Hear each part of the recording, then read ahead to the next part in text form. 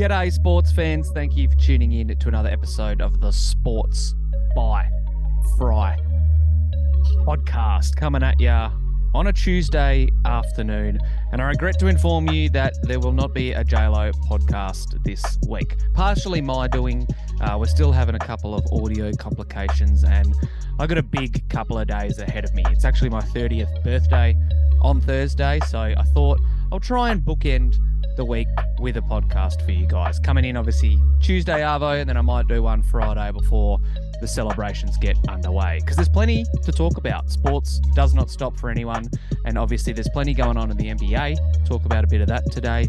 I've got my NFL and NBA fantasy waiver wire ads for you. That'll go out tomorrow on Waiver Wire Wednesday, but if you're quick and you listen to the podcast, you'll get a little bit of an insight early on. So a couple of things on the agenda, another quick podcast. So here we go. I want to quickly touch on the huge performances that we saw in the NBA, not last night, but the night before. The 76ers played host to the Utah Jazz, and in that contest, we saw Joel Embiid put up probably the best statistical game I've seen in a long time, and easily the best performance of his career. The bloke finished with 59 points, 11 rebounds. His last board came after the last shot of the game from the Utah Jazz. He had 8 assists and 7 blocks. So career highs in a lot of aspects for Joel Embiid. And it was necessary for the Sixers to get that type of performance from Joel for them to get the dub in against a very pesky Utah Jazz team that I'm going to talk about again a bit later. But shout out to Joel. Obviously, his performance was huge. It's going to be tough to see anyone topping 59 points this year. It could happen. And we saw another player drop a 50 burger just earlier in the night. Joel actually, before I move on, had 26 of his points in the last quarter. So he outscored the Jazz by himself. First bloke to do that since Tracy McGrady in 2006. He also had 5 blocks alone in the last quarter. So his final 12 minutes of basketball was truly a sight to behold. So if you haven't seen it, trust me, you're going to want to go and watch the highlights. Similar for Darius Garland, who had his 51-point outburst, new career high for Darius Garland. I watched the early portion of that game and saw that the Cavs were missing Donovan Mitchell. Jared Allen was still sitting. So as a result, Minnesota got off to a hot start. They were shooting the ball elite. I think they were up by about 17 at the end of the first quarter. So I didn't pay tons of attention to the middle frames, but luckily I started to tune back in just as the Cavs and Darius went on their run. He had a huge usage rate in the final quarter. Obviously, without Donovan there, he was just dominating the ball. He had 27 of his own points in the fourth quarter, nearly dragged the Cavs back to a very improbable win. So shout out to Darius Garland, because scoring 50 points in the NBA isn't easy. And the way that he was going about business in that fourth quarter, he was making everyone look stupid. He had Rudy Gobert and Ant Edwards reaching and crossing them over. He was hitting step back threes, pull up threes. He was just in complete control on offense. So his highlights are also worth checking out. So shout out to the first 2 players that we've saw score 50 this season. Usually there's about just over half a dozen. I feel like there's about 8 times a year that someone scores 50. So to get the first 2 of the season within about an hour of each other was pretty cool. Let me quickly go through a couple of fantasy tidbits as well. NFL waiver wires will open very shortly. Depending on your league, it might already be open. Ours kicks into gear about Wednesday Arvo, Western Australia time. So as a result, there's a couple of players out there that you might want to try and target. Now, when I'm doing these waiver wire additions, and I've turned them into posts that go out every Wednesday for, like I said, the lead off your waiver wire Wednesday, but I'm going to try and look at players who are owned in less than 40% of teams, or leagues, I should say. That way, there's a high likelihood that they're going to be on your waiver wire. The one bloke who might not be on your waiver wire that I mentioned is Cole Kmet. He is like minuscule percentage points under 40% owned. He had 20 points or 20 plus points in PPR scoring the previous week. He backed it up this week. He's got 4 touchdowns in his last 2 games as well, which is pretty unreal. And I don't think it's a streak he can keep up. However, he's done it 2 games in a row, and clearly Justin Fields is turning over a bit of a new leaf as a revolutionary quarterback. He's rushed for, it feels like, 300 yards in the last fortnight as well with his own feet. So if he keeps using Kmet and keeps targeting him, we could see the Bears tight end score double digits or somewhere thereabout as the season starts to close. There's only about 6 weeks left, depending on your league structure as well. And then we've got the playoffs coming up. So it's important that you nail some of these picks. Two of the very popular running backs that people are adding right now are Rashad White from the Tampa Bay Buccaneers and Isaiah Pacheco of the Kansas City Chiefs. And if you have to pick one who you're going to choose for the duration of the rest of the season, I think I want Pacheco. He's clearly outpacing Clyde Edwards-Helaire now as their lead running back. He's getting the majority of touches out of that backfield. He hasn't really put up the big numbers just yet, but Kansas City running backs never really do dominate from a numbers standpoint. I do think that Pacheco can stay in flex consideration for the rest of the year, and I prefer him just slightly over Rashad White, who's also another good addition. He's, I think from memory, only owned in about 25% of leagues. So he started to chop and change a bit of work with Leonard Fournette in the Germany game against Seattle. And I do think that in the long term, he'll start to overtake Lenny Fournette as the season progresses and we near the playoffs. It seems like Tampa Bay is much more dangerous when he's in at back, Rashad White, that is. So I don't know, maybe that'll just be a bit of a timeshare between the two, hence the reason I lean towards Pacheco. But Rashad White should still see a lot of work to close out the season. So I like the idea of adding him.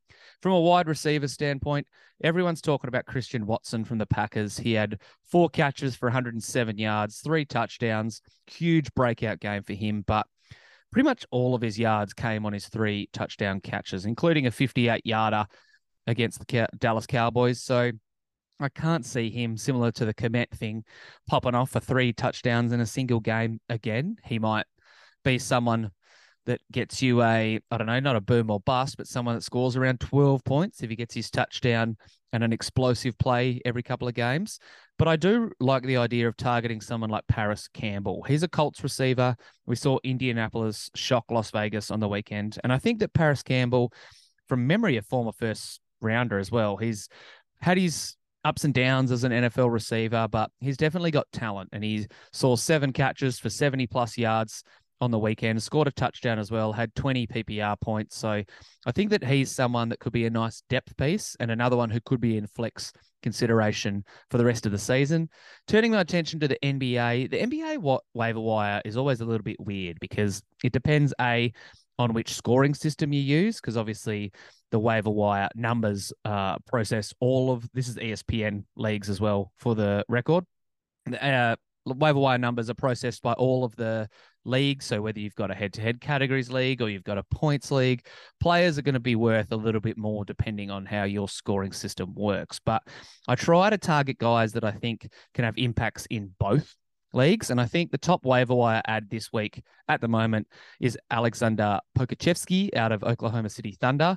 The man famously known as Poku has looked really raw to start his NBA career. And don't get me wrong, he still is. I don't think that he's going to be a season-winning ad, but he's starting to play a few more minutes, put up a few more numbers, and he's a big guy that can rebound the ball, he can shoot the 3, and he can block shots. 3 categories that are very handy if you want to try and get someone of a power forward or center flexibility. Speaking of power forwards and centers, Charles Bassey, I think it's how you pronounce his last name, Bassey, out of San Antonio. Random bloke. I'd never even heard of him. Watched him have his 14 rebounds and 4 blocks over the weekend. So he's someone that I reckon you could potentially add. He had a pair of blocks against Golden State and about 7 rebounds, 6 points earlier on. So if you're in a deeper 12-team league, you might want to steer your attention towards him. He's a fine addition. Max Strus is a very intriguing player as well. Currently just listed as a shooting guard. The Miami Heat player has had 31 points and 5 points in his most 2 recent outings, which makes it incredibly difficult to know what to expect from Strusy boy. I had him on my team for a period of time, dropped him again. Doesn't contribute in a lot of other categories, but he hits a ton of threes and he gets a ton of points. I think somewhere in the middle of that 5 and 31, where does that put him?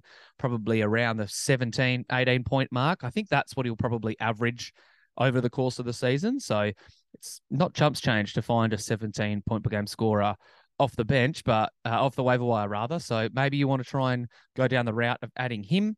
And to be honest, there's not a lot else out there. I feel like the guys that I keep talking about week in, week out that have slowly seen their ownership increase have probably been snapped up in your league now.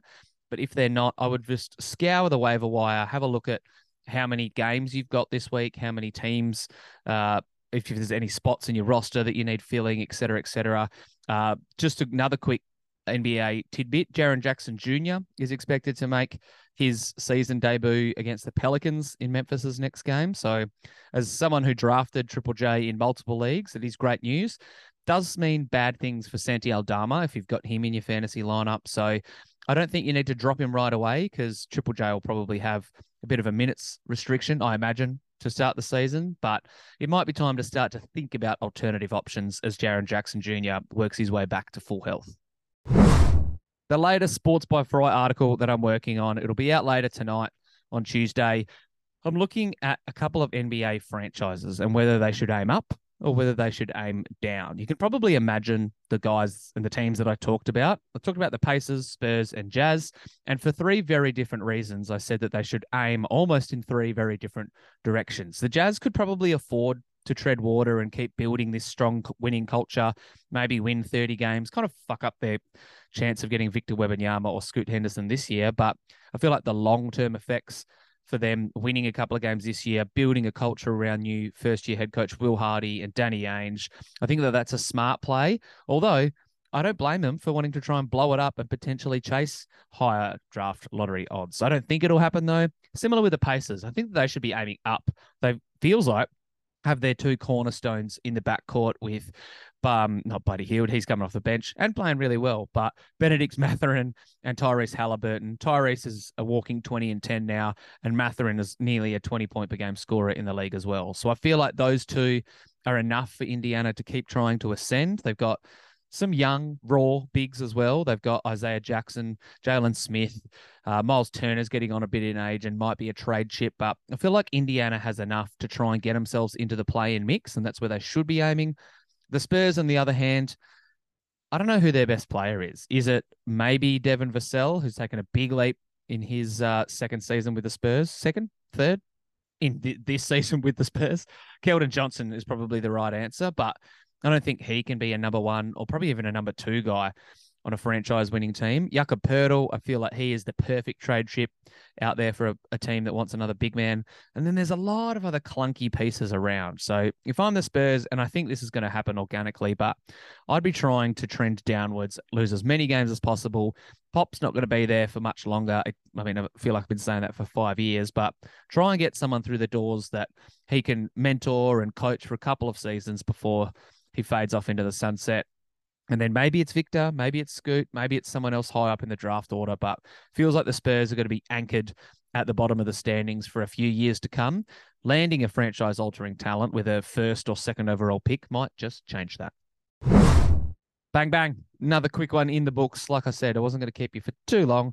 Nice, call it under 20-minute podcast. I will do another one later in the week, probably talking more about some of the NBA games that have occurred and previewing the weekend of NFL action that is ahead. Another couple of articles on the way. I'm pretty close, probably after about 20 games, pretty close to dropping my big, crazy, hypothetical trade article where I look at one trade for every NBA team and how it can potentially help them. And maybe I'll do that next week, see how things go. But like I said, I got a lot on the agenda from a personal front. But as always, I really appreciate you listening to this episode. Much love, and I will speak to you next time.